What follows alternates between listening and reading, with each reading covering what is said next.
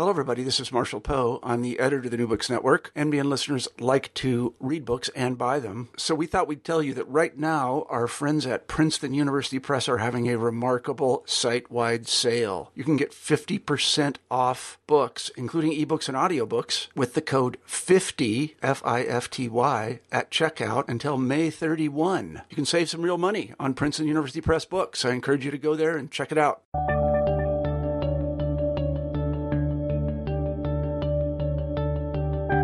Hello, everybody, and welcome back to New Books in History. I'm Marshall Poe, your host. Each week we pick a new history book that we find particularly interesting, and we interview the author of that book. This week I'm happy to say that we have Giancarlo Casale on the show, and we'll be talking about his new book, The Ottoman Age of Exploration. Now, you certainly have heard of the Age of Exploration. You know that it was led by the Portuguese and the Spanish, and later the English got involved. But really, this is the European age of exploration. There were other ages of exploration. Perhaps we shouldn't even speak of an age of exploration because there were several. The Chinese made it almost all over the globe centuries before the European age of exploration. Today's book is about the Ottoman age of exploration, and more specifically, it's about how the Ottomans explored the area that we call the Indian Ocean, south all the way into Africa, and then east all the way into India and throughout all parts in between. And in so doing, they ran up against the Portuguese, who were also exploring the area. Both the Ottomans and the Portuguese were looking for spices, and they were also trying to protect what we might call their religious interests. The Ottomans wanted to make sure that Muslims could make their way to Mecca, and the Portuguese, of course, were interested in making sure that Christians could make their way to Jerusalem. Giancarlo tells the story of how they interact. It's a fascinating read, and it's a great corrective to this notion that there was an era of exploration, that being the European era. There were also others. So without further delay, here's the interview. Hi, Giancarlo. Hello, Marshall. How are you today? I'm great. Thank you very much. Today we are talking to Giancarlo Casale about his new book, The Ottoman Age of Exploration. This cleared up a lot of things for me. I was familiar with the Ottomans, to be honest with you, as a Russian historian, but not as familiar as I should have been. But now I know a lot more.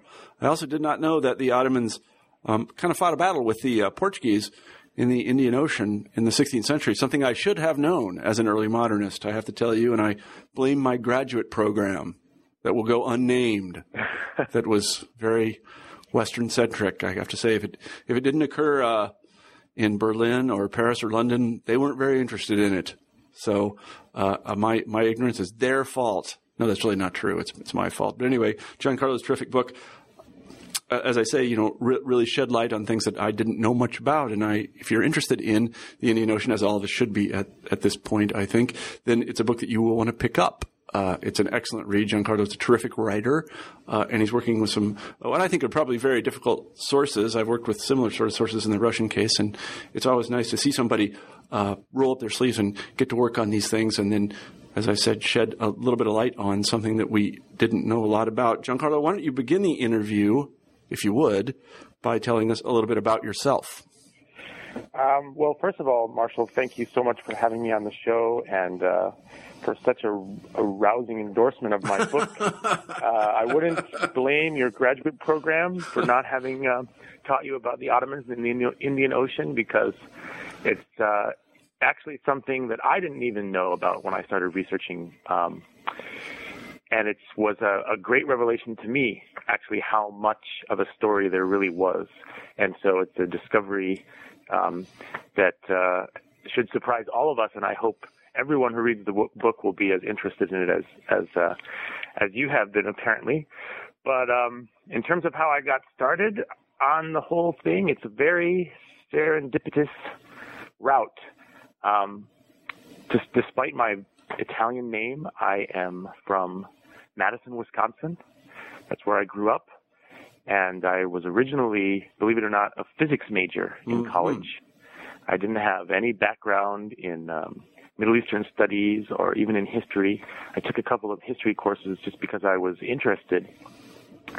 And then physics and I had a very bad breakup. It took me about a year to recover. I actually kind of left school for a while. And I applied for this fellowship to be the Rotary Club cultural ambassador to Brazil from Dane County, Wisconsin, which is where Madison is, and got to go to Brazil for 3 months. And basically my job was to take Portuguese classes all day, and then on Friday evening I had to go to a different Rotary Club every week and give a speech. The first one was a very, very short speech because we had to give the speech in Portuguese, and then by the end of the 12 weeks it got better. And then I went back to school. I switched my major to history, and eventually I applied to graduate school, and my idea was to study European history. I wanted to study the Age of Exploration. And it just so happened that at the place that I eventually went to graduate school, there was a professor of Ottoman history who saw my application, and he said, there are these government fellowships for strategic languages, and we have them for Turkish and Arabic, and I think that if you switched our joint program in Middle Eastern Studies, you could do something much more original. And my first response was, well, I don't really think I'm very interested in that. And he said, well, maybe I haven't explained myself very well. If you switch to the program in Middle Eastern Studies, we can give you these fellowships. And if you don't switch, I don't think that the history department is going to accept you. Yeah. So that made my choice very easy. And that's kind of where it all began. Yeah. That's actually a terrific story. Those Rotary Club fellowships, I pitch those to my undergraduates all the time. Yeah, they're amazing. They're always looking for money, and I'm saying, there's money in your own backyard. Exactly. You get to live. I mean, you live with a different family every 2 weeks while you're down there, and that in itself is such a great education. I lived with this old, incredibly rich guy who had a 3-story penthouse apartment right by the beach, and I lived with this pretty poor family that lived right across the street from the favela in a really rough part of town, and I kind of saw all kinds of different sides of the society down there, and I learned a lot of language really quickly. Mm-hmm. And then I ended up using it in a way that I don't think anybody could have possibly imagined, which is to study Ottoman history. No, I don't think they could have. No, it's a terrific connection though, and it's a good thing that I hope that fellow that suggested this fellowship for graduate school gets a card from you every year or something. Well, a box of chocolates or flour. I don't know what. His name is Jamal Kafadar, and he is. I just saw him yesterday, actually. Uh-huh. He's a kind of the towering figure of Ottoman studies here in the United States. He teaches at Harvard. And, if it wasn't for him, I would be doing something else with my life. Yep, that is called, often you don't get good advice from advisors. I've been one and dispensed a lot of bad advice. But that was that's a sentence or a couple of sentences that you should have a T-shirt made out of it or something. I don't know. But anyway, let's talk about the book. How did you move to this particular topic and then come to write The Ottoman Age of Exploration? Well, I guess when I started grad school, since I was in a program in Middle Eastern history, but really totally unprepared for it, I was surrounded by these people that had been studying Arabic and Turkish and Persian for years, or were from that part of the world, and knew everything about all the political implications of all the scholarship, and I was really totally out of my element. I didn't know what I had gotten myself into at all. And so I kind of was looking for something that would give me my own angle. And, this Age of Exploration thing was something that I had always kind of been interested in just on its own. And I started, doing some reading, and I couldn't find any scholarship at all about, what possible connection there might be between the expansion of the Ottoman Empire, which was growing really, really fast at exactly the same time as the Age of Exploration, and, the Portuguese exploration of the Indian Ocean or the Spanish exploration of the New World. There's really only one scholar, a guy named Salih Özbaran, who is a Turkish historian who has always, worked in Turkey. He had written a couple of books that were partially based on the Portuguese archives. Way back in the 1960s, he had gone to Portugal as a graduate student and had done some work in the archives, and he had some really interesting articles. But besides that, there was nothing at all. And so, it occurred to me that this could be something really original for me to work on. I talked about it with a lot of people. Almost everybody said, you're not going to find anything. This guy, Telly Hosbodon, has already done all the work, and that's the end of the story. And fortunately, I'm kind of pig-headed, and so I didn't listen to them. And I kept banging my head against the wall. And eventually, when I got, the chance to go and get my hands dirty in the archives, I was totally taken by surprise by how much material I found. Mm-hmm. Mm-hmm. Mm-hmm. No, I think it's often the case that people will say that topic is closed because X scholar worked on it. And I can tell you from personal experience, that's never true. Right. Ever. Yeah, right. Yeah, no, if you go and look at something again, you're going to find something different. It's especially when it comes to any sort of field that's not Western Europe. Mm-hmm. Because it's so the discrepancy between the development of the fields of Western European history and everything else is just it's striking. True. No, you're quite right about that. It's even true in the early modern Russian case. There's I'm sure. just a lot to be found, and since I don't know, not to speak out of school, but sometime in around 1991, Russian history became Russian history from about 1917 to the present, right. But that's unfortunate. It's especially unfortunate for me. But in any event, one of the things that you open the book with is, I guess the thing that you open the book with is actually a comparison between this very well-trod ground concerning what we call, without adjectival modification, the age of exploration, right. Meaning the Western European age of exploration, and what the Ottomans did. Maybe you could talk a little bit about those two things and how you compare them. Well, the thing that's really interesting about the Ottoman case is that we think of it, kind of the default way that we think about the Ottoman Empire is as an Islamic empire that's just kind of the successor to all the other Islamic empires that have sort of always occupied the same territory. And in fact, it's not that way at all. It's a state that started out at the end of the Middle Ages, in the 14th century as a very small little principality that was, it had its main political base in what is now Greece and the Balkans. So it was geographically a European state that then expanded outwards from there and expanded into more of southwestern Europe, but also from that place conquered first all the lands of the Arab world, North Africa, Egypt, the Levant, Iraq, and then from there started to push even further into the Indian Ocean world, Ethiopia, Yemen, the Persian Gulf. And it was, the more I thought about it, the more I thought that it was really surprising that nobody had ever made the connection between that kind of expansion to the east and the expansion of the Portuguese and the Spanish to the west. And the way I start the book is by saying, imagine instead of the Ottomans, imagine that the Ottomans had never conquered Constantinople and that it was the Byzantine Empire that had done exactly the same things that the Ottoman Empire did in the real world.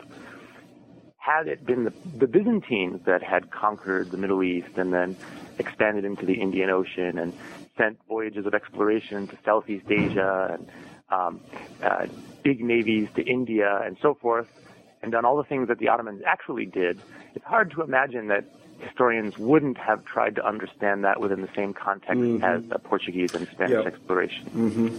And so sort of from that starting point, I try to follow the story of what the Ottomans did, always with that in mind. And I think it made a good story. Good. No, it definitely did. Let me take just one step back. And I feel like in the American mind, at least, I won't speak for other people, that certain categories get mixed up and conflated. And the two that are always conflated are Arab and Muslim. Right. And so this is an introduction. This is an enticement for you to talk about the Ottomans, who are not Arabs. Right. Yeah. Well, this is an extremely important question, and it's also a very difficult one to answer, because one of the fascinating things about the Ottoman Empire for us, and one of the things that I really try to communicate also to my students in my classes, is that the Ottoman Empire was not an ethnic state.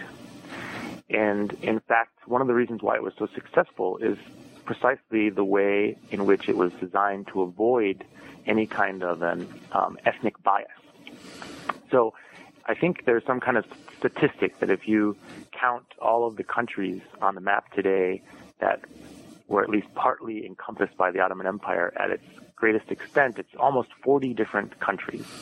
And these are countries that we now consider totally European, like Hungary and Greece, and countries that we would consider Arab countries, like Egypt, and even countries like Ukraine, or parts of Russia, or parts of Poland.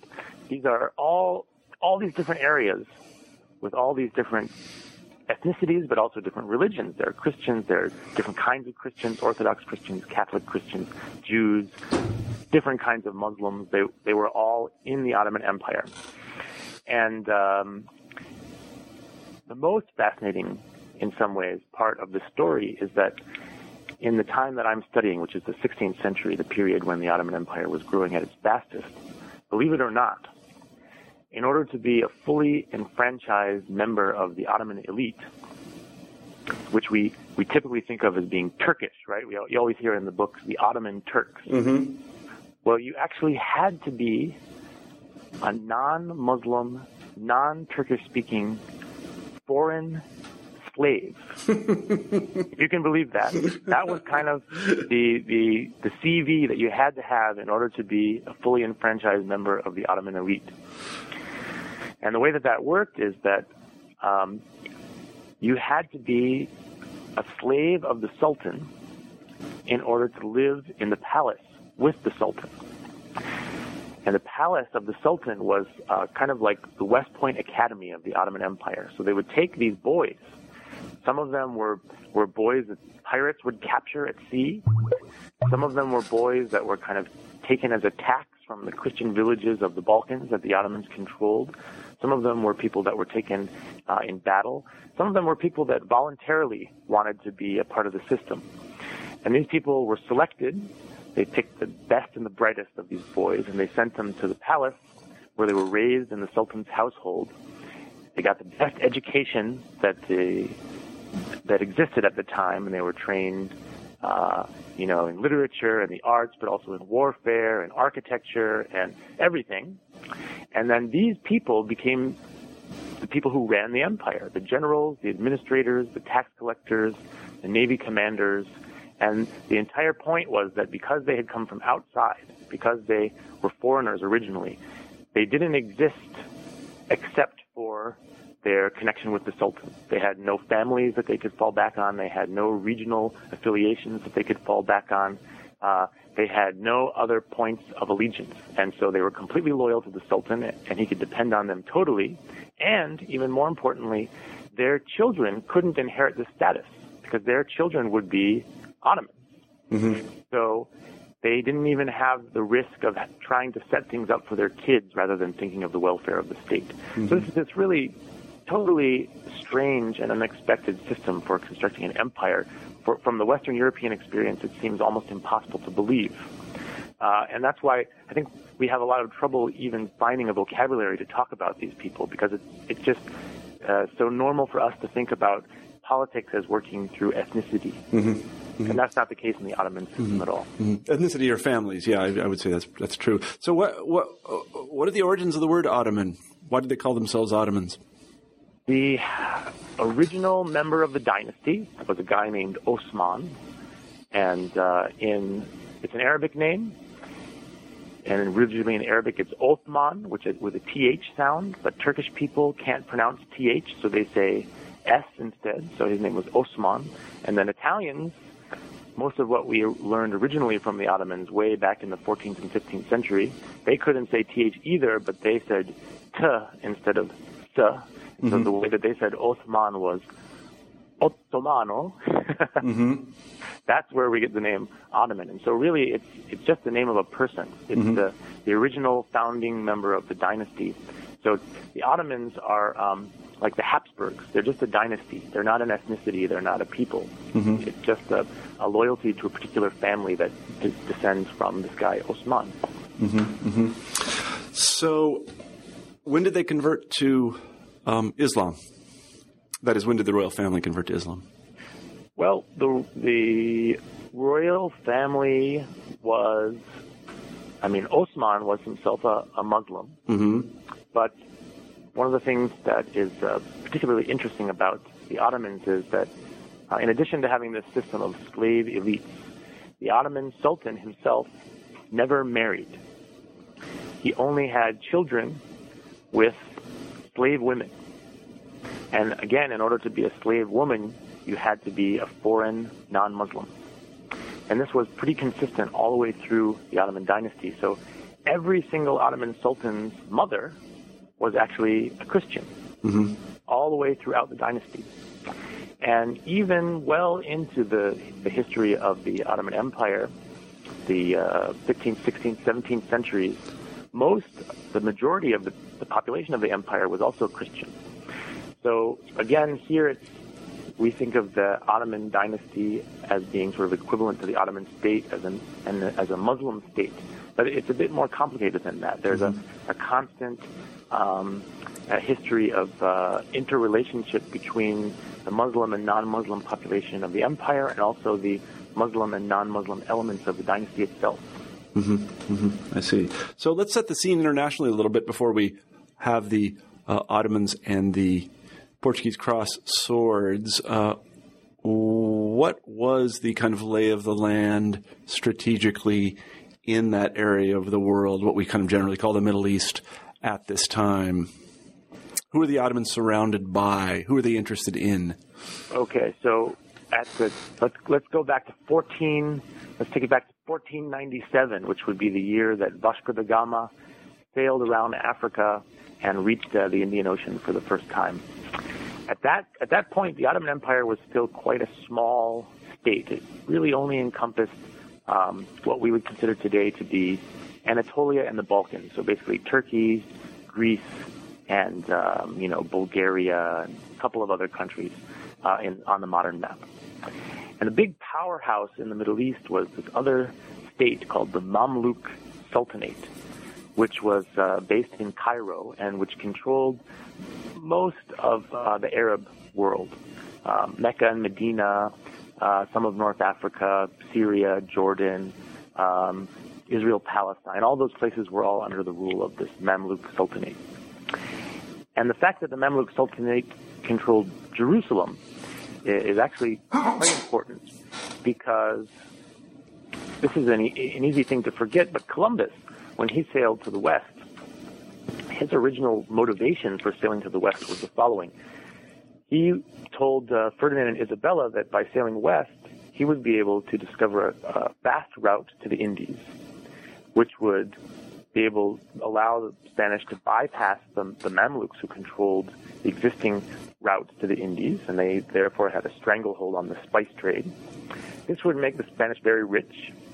And once the Spanish were very rich, they would be able to raise a big army and invade the Mamluk Sultanate and conquer Jerusalem. So it was understood as a crusade. And similarly, the Portuguese had almost the same idea when they sailed around Africa. Their idea was to sail around Africa, reach the Indian Ocean, which would allow them to block off the spice trade in between the Indian Ocean and the Red Sea, which is where the Mamluks controlled the spice trade. This would weaken the Mamluks and make the Portuguese powerful, at which point they would raise a big army, invade Egypt, and conquer Jerusalem. So they also were understanding their mission as a kind of a crusade. And the ironic thing is that, in some sense, what the Portuguese did actually worked. They sailed around Africa, they blocked off trade through the Red Sea, they weakened the Mamluks, but then the Ottomans conquered Egypt instead of the Portuguese. They got there first. And it's at this point that the direct confrontation between the Portuguese and the Ottomans really starts. It's at this moment when the Ottomans conquer Egypt, gain a foothold on the Indian Ocean world for the first time, and it's just after the Portuguese have also arrived and have started this strategy of trying to control the trade of the region. So it seems to me that there are two sort of structuring interests here that both the Portuguese and the Ottomans share, and one is religious and one is economic. The religious one is access to holy sites. Right. Yeah, and then the economic one is the spice trade. Exactly, and these are inextricably connected with one another. There's this famous phrase that Vasco da Gama, when he first got off the boat in India, much to his astonishment, he was met by two guys from Morocco who both understand Portuguese. And they said to him, what the devil has brought you here? And he famously replied, I have come in search of Christians and spices. That's a really remarkable story. Let me just say that. Yeah, he must have been surprised to see those guys. Yeah, and not only surprised, he was horrified. Yeah, sure. Right. He got beat to the punch. Yeah, exactly. So the Portuguese are very famous as navigators. They are great shipbuilders, and they could sail all over the place in what seemed to us, to historians at the time, to be very modern ships. The Ottomans, we don't usually think about them as great shipbuilders and navigators. Tell us a little bit about the Ottoman Navy, yes. Well, the Ottomans are obviously originally a Mediterranean power. And one of the things that we have learned over the last couple of decades, there's been a lot of research into the history of the technology of shipbuilding. And one of the things that we've learned is that we used to have this idea that Europeans built sailing ships and Muslims built old-fashioned galleys, in other words, ships that are powered by oars instead of by sails. But there's been a lot of research into the history of shipbuilding in the Mediterranean, which has shown that, in fact, what's really going on is that people in the Mediterranean build galleys and people in the Atlantic build sailing ships. And that's because the conditions of the Mediterranean are such that in that environment, galleys actually work better. Mm-hmm. So the best example of that is the Spanish, who obviously have they're an Atlantic power and they're building these colonies in the New World, and when they do that, they build sailing ships. But they're also a Mediterranean power, and they're fighting these big battles with the Ottomans, and there they only build galleys. So it's really more a question of the environment in which you're operating rather than knowing or not knowing how to build sailing ships. Now, in the case of the Ottomans, there's a little bit of a learning curve because when they first show up in the Red Sea, they have no experience with this part of the world before. They don't know the climatic conditions. They don't know anything about the monsoons. They don't know anything about Portuguese ships, and they really don't know how to operate. So their first forays into the region, they're really still operating with the mindset of a Mediterranean power. They try to build these great big fleets composed of, war galleys with lots and lots of people and lots of supplies and lots of cannons, which they are hoping to just transport across very long distances and then drop off somewhere and take over an enemy fortress. Kind of all the big battles of the 16th century Mediterranean are operated in this way. The Siege of Malta or the Siege of Tunis or so on and so forth. These are kind of amphibious assaults. So the Ottomans, they try this a couple of times. They send this huge expedition to India in 1538, about 70 ships, about 10,000 people, hundreds of siege cannons. And this is especially impressive when you think that in order to build this fleet in Suez, which was their main Red Sea arsenal, they had to carry all of the wood from Anatolia, load it onto ships, sail it across the Mediterranean, load it onto camels, and carry it across the desert, and then build the fleet in Suez. And this is a simple result of the fact that nowhere in the Middle East are there any trees, because it's a desert. You can't build ships without trees. So this is a quite extraordinary effort that they can carry across this kind of a distance enough wood and supplies to build 70 ships to carry 10,000 men in order to sail to India and conquer this Portuguese fortress. Incredibly expensive undertaking. It fails. They can't capture the Portuguese fortress. And there's another couple of very, very big, expensive failures of this nature that the Ottomans try to do. They try to seize Hormuz, which is another Portuguese fortress. That also fails. Over time, they start to learn how things work. They start to learn that the Portuguese are using sea power in a different way in the Indian Ocean. It's not about controlling forts. It's really about controlling the sea itself. And as they stay in the region and they figure out how the Portuguese are operating, the patterns of trade, the patterns of of the winds and the monsoons, and they make alliances with people in the region who are familiar with the situation. They develop different strategies.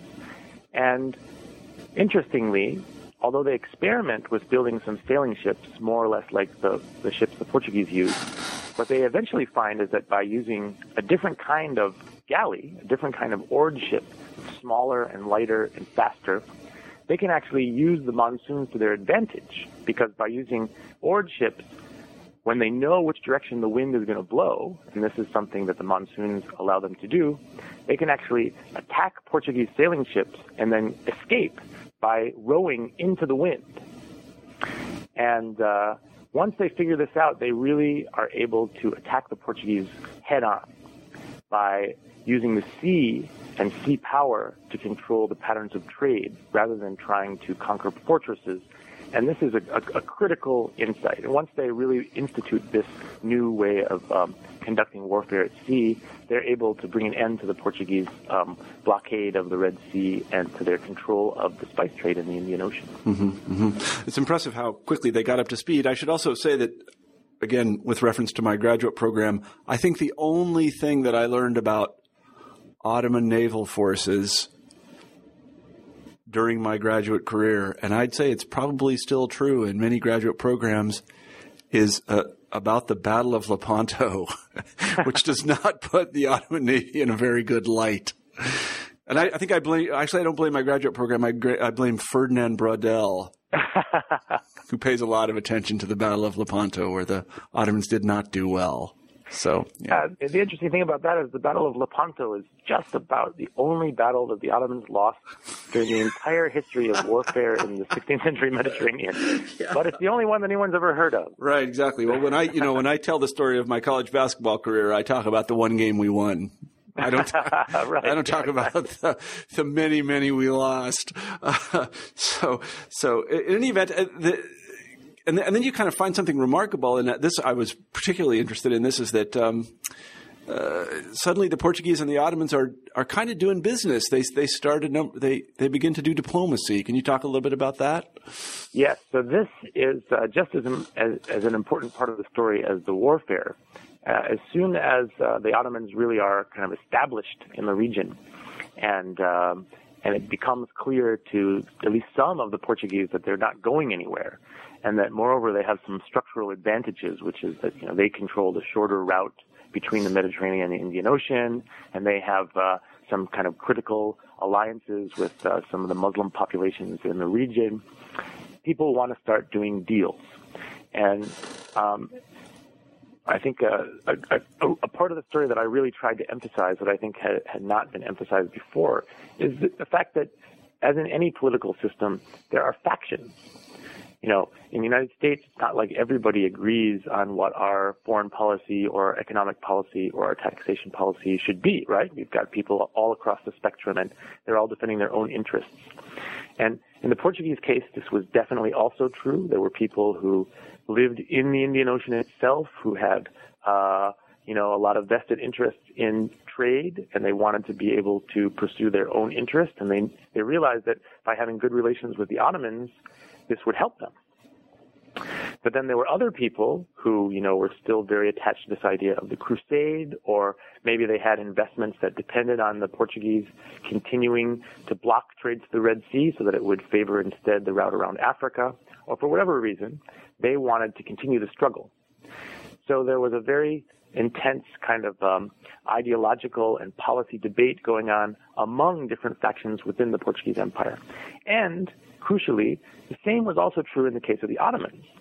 There were these different factions in the Ottoman Empire, and there were some people who had been very invested in Ottoman expansion in the Indian Ocean and who really were very eager to work out some sort of a deal with the Portuguese because it was also their best interests.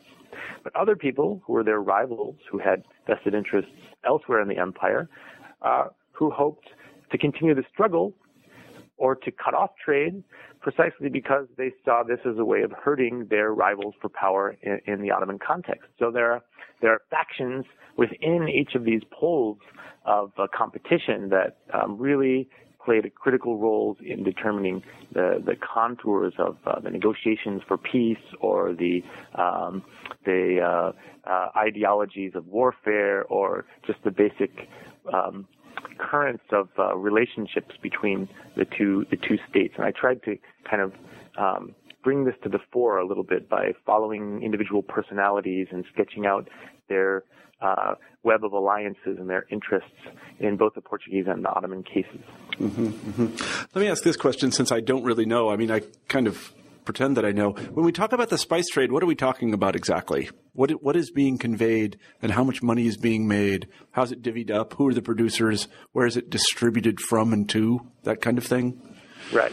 Well, there are, the main place that pepper is the main spice that's being traded. It's by far the most valuable spice. And it seems strange to us that spices could have been so important, because these days you go to the supermarket, you buy some spices, it costs a couple of bucks, they last you several months. That's sort of the end of the story. It doesn't seem to be that important. But back then, they didn't have, a lot of industrial products. There weren't that many different things that you could buy. And among the things that you could buy, there weren't that many things that were non-perishable and that very small quantities were valuable.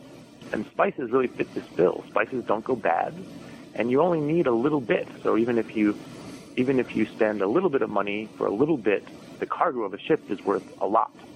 Mm-hmm. And so for long-distance trade, they were really the goods par excellence.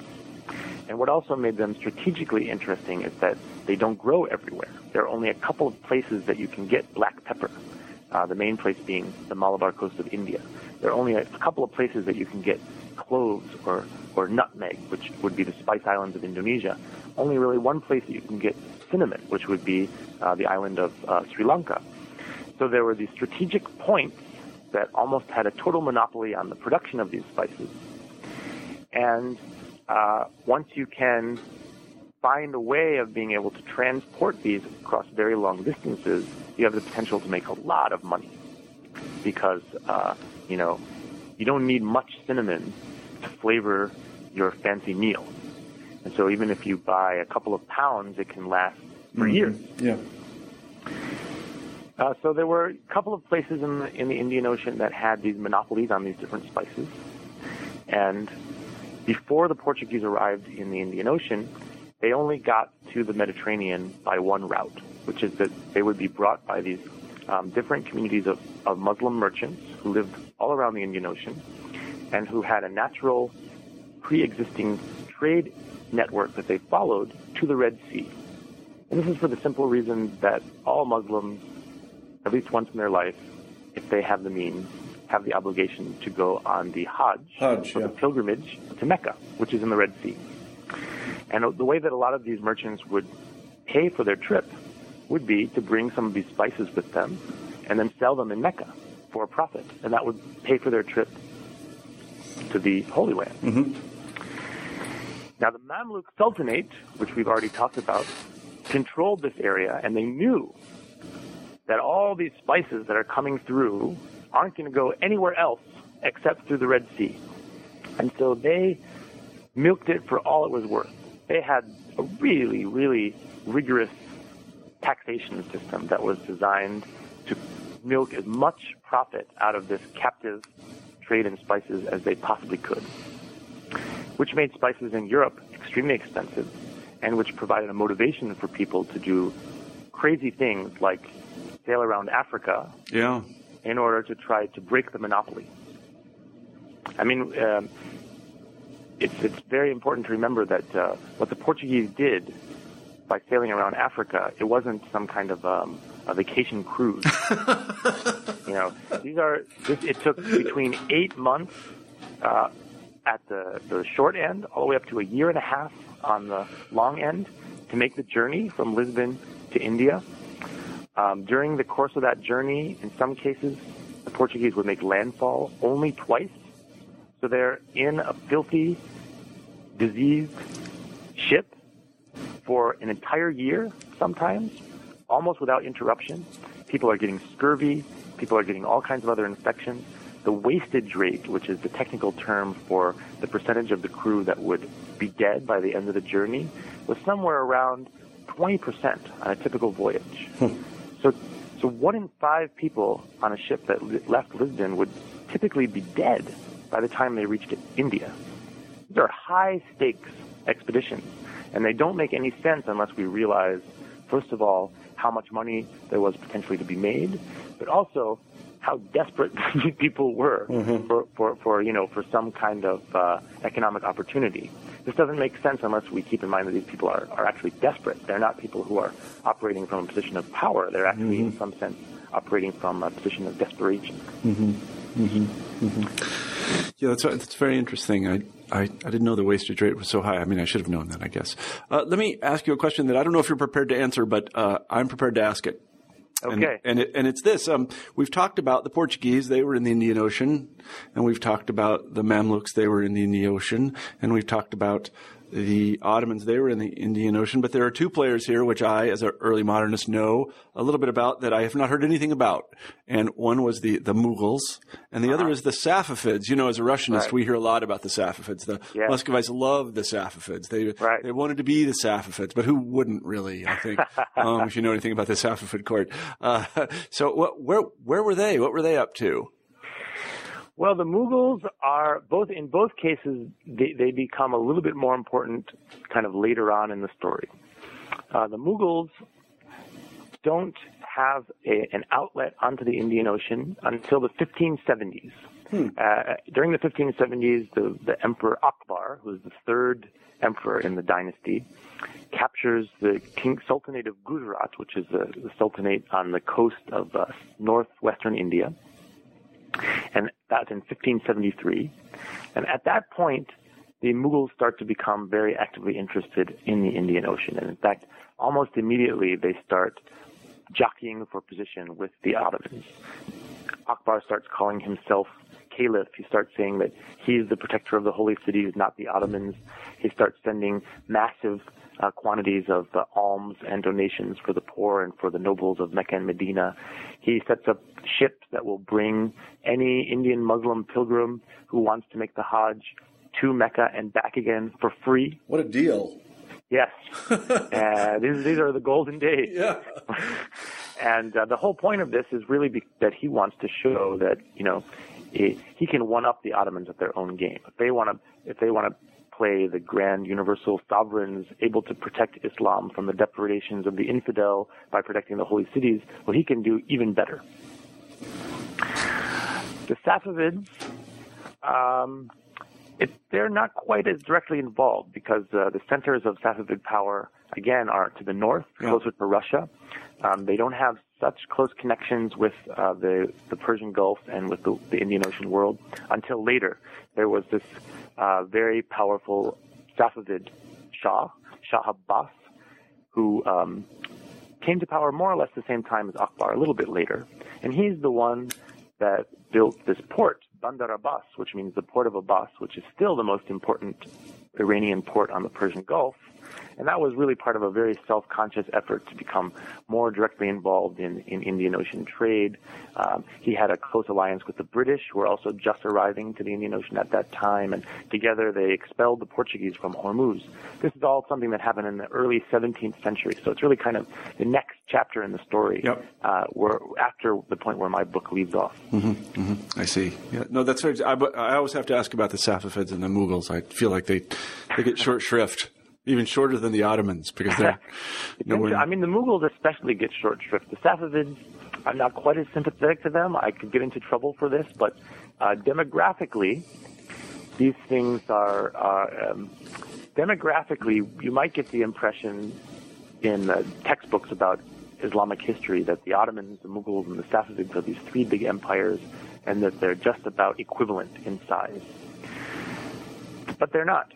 The Ottomans, in the year 1600, had a population of about 35 million, probably, best estimates, which is actually surprisingly low. It's quite a bit lower than one might guess. The Mughal Empire, at the same time, had a population of at least 100 million, and probably significantly more. So it was a much, much larger empire than the Ottomans. And the Safavids, believe it or not, probably only had about 4 million people in the whole empire. So it's so low that it almost doesn't qualify as an empire. But despite the low sort of demographic presence of the Safavid state, they had an exponentially greater cultural influence. The Safavids really were kind of like the equivalent of the Florentines in Renaissance Europe.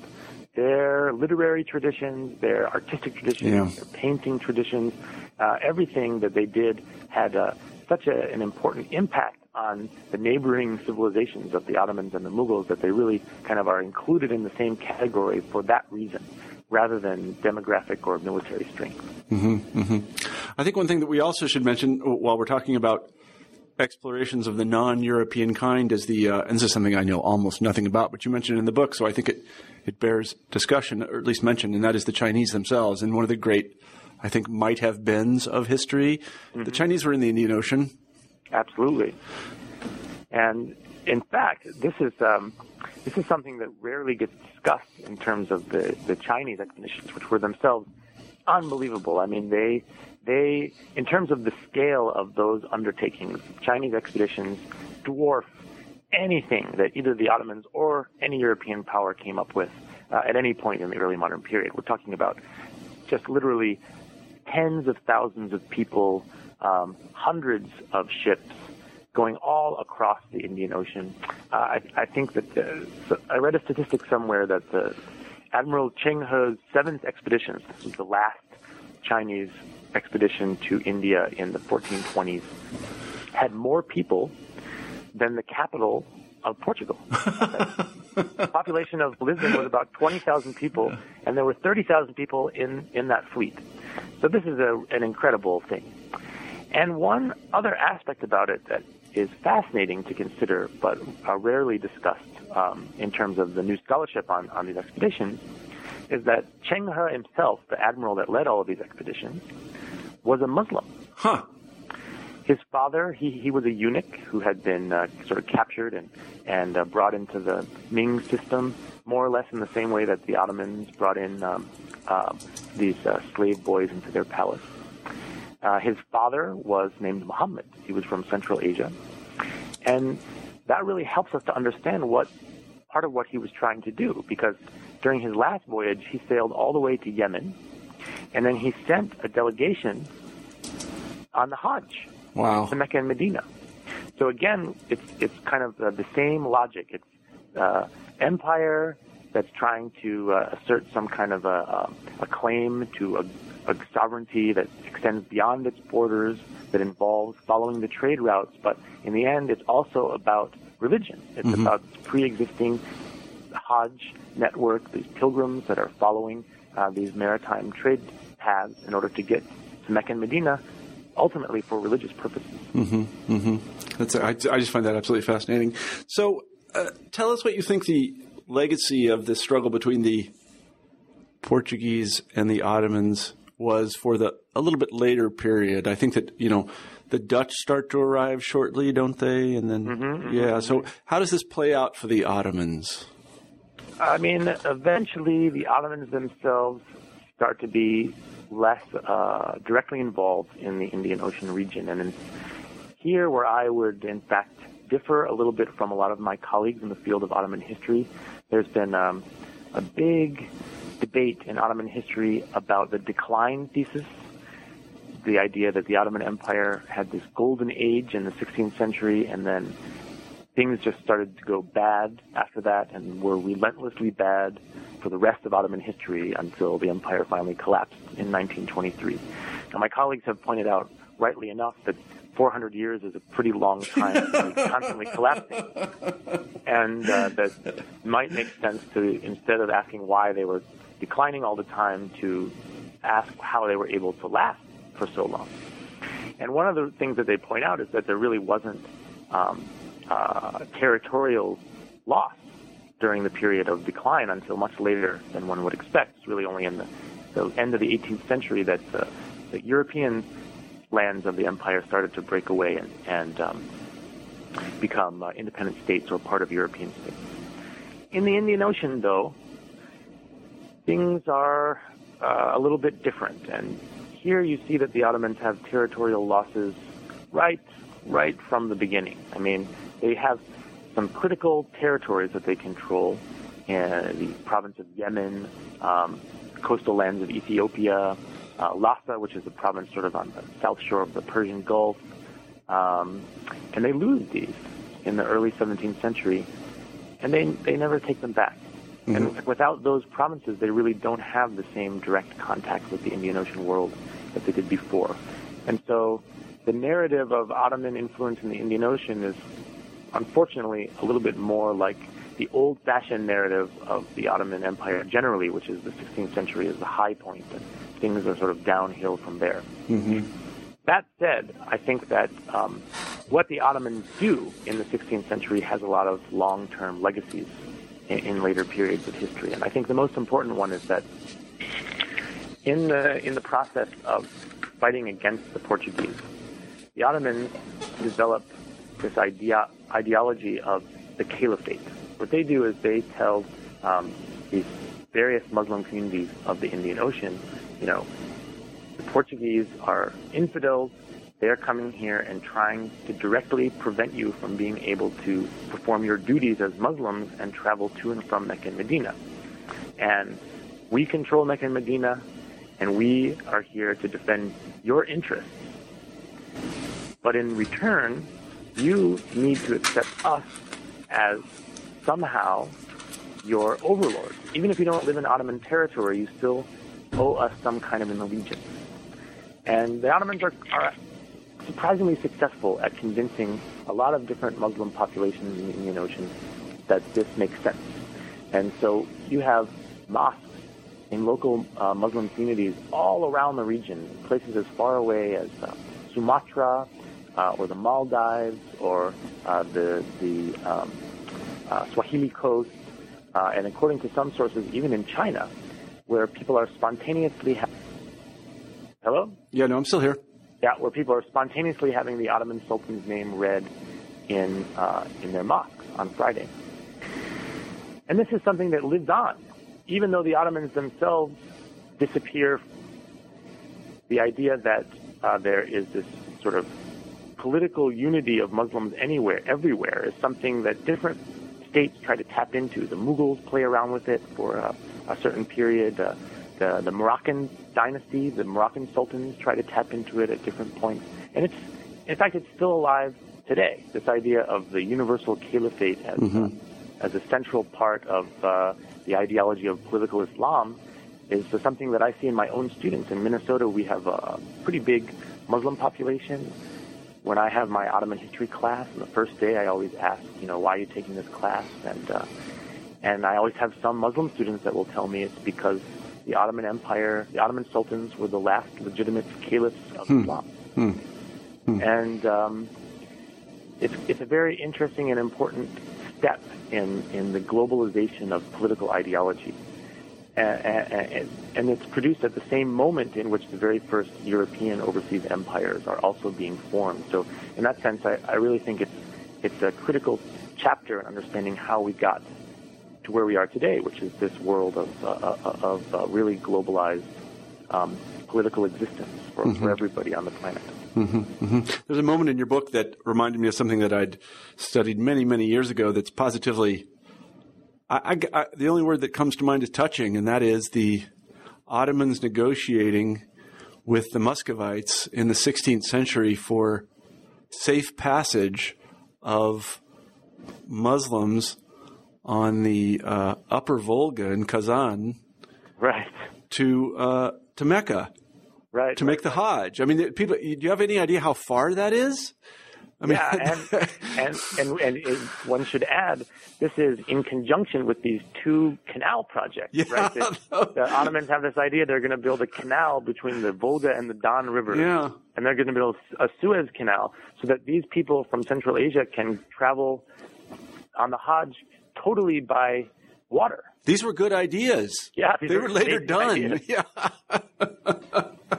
They deserve more credit, but I just think of that as, because, from the Muscovite perspective, it's usually, there's a sort of conflict between the Ottomans and the Muscovites. I think that's a little bit overblown, but this, this negotiation about safe passage was really sort of touching. And the Muscovite said, yeah, sure, of course you can do it, and so on and so forth. So it was forward thinking. I don't want to put it in that way, but it was very humane on everybody's part. Yeah, to get them there and back. It was also the kind of thing that I don't think would have happened before the 16th century. I don't think people were quite as aware of the connections between parts of the world in such direct terms as they were in the 16th century. And I think that that's true. I mean, we've all known that that's true of the European powers, but I think it also is becoming true of states like the Ottoman Empire, but also, Muscovy and Central Asian principalities, and really everybody in this Eurasian world is being forced to think in different terms about where they are in the world. Yeah. No, I think that's exactly. I think if you study Eurasia long enough, you realize that it really is a highway. That's the wrong metaphor, but you can move around on it pretty effectively, around it and over it. Right. If you know the right languages and people and religions. And the language you wanted to know was some sort of Turkish would be good. That was excellent. And later Russian. And obviously there are Muslims all the way across the Silk Road, all the way into China. Right. So you could move effectively, in a kind of safe passage in a way you just couldn't in the Christian world. It was just not possible. Absolutely. You can move vast distances over Eurasia with nothing but Turkish and a little knowledge of the Prophet. You could really go a long way. And that is remarkable. And the link with the voyages of exploration are explicit, because when Columbus sailed west, he had with him Marco Polo's travels. And his whole motivation for wanting to reach China was that he wanted to get to the court of the great Khan of China as Marco Polo had. And of course, Marco Polo had been able to do that by traveling the other way. That's right. Well, I'm smiling on this end of the microphone. Doesn't do any good on radio, really. But I just think this is a terrific book, and I hope that people read it. We've been talking to Giancarlo Casale today about his book, The Ottoman Age of Exploration. I really encourage you to go out and buy it and read it, because it is a kind of an eye-opening experience to see a really vibrant a Middle Eastern power kind of setting up a world of its own, and it's not as if it's the case that history. We used to say this in graduate school, actually. That history is all west of the Elbe. It's really not. People don't even know where the Elbe is anymore. Yeah, right. I think, but that was So in any case, I think it's a terrific book, and I really love the story about how you found your way into this particular topic. It's a really terrific tale for anybody interested in becoming a historian. So I just want to say thank you for writing the book, and thank you for being on the show. But before I let you go, I want to ask our traditional final question on New Books in History, and that is, what are you working on now? Okay, well, I've got two things that I'm working on right now. One of them is a translation. It's a book called The Prisoner of the Infidels, and it's actually the first autobiography ever written in Ottoman Turkish. And it was written by a soldier who was captured right after the Second Siege of Vienna in the 1680s.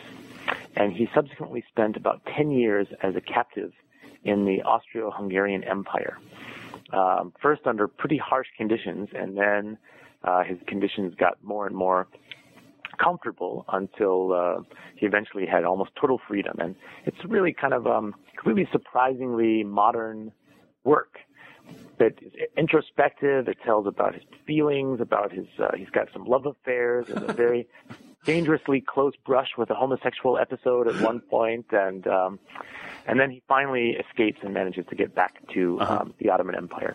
So I'm working on a translation of that. And then the other project I have is about ethnography. It's about ethnographic writing in Ottoman Turkish. There's this huge scholarly literature about ethnography and ethnographic writing, which is always framed within the context of Western intellectual traditions and Western political expansion. And what I'm trying to do is sort of turn that around and explore how curiosity about culture actually develops in a non-Western context. And that's what my research is focusing on right now. Well, that's a great. Yeah, I like both of those projects, and they remind me of two projects I did. I'll talk to you about that in the post interview. But anyway, I don't want to. Yeah, I don't want to take up any more of your time. We've been talking to Giancarlo Casale about the Ottoman Age of Exploration. Giancarlo, thanks for being on the show today. Well, thank you so much, Marshall. I had a wonderful time, and I hope we can do it again. Okay. All right. Take care. Bye-bye. Bye-bye. You've been listening to an interview with Giancarlo Casale about his book, The Ottoman Age of Exploration. I'm Marshall Poe, the host of New Books in History. I hope you have a great week.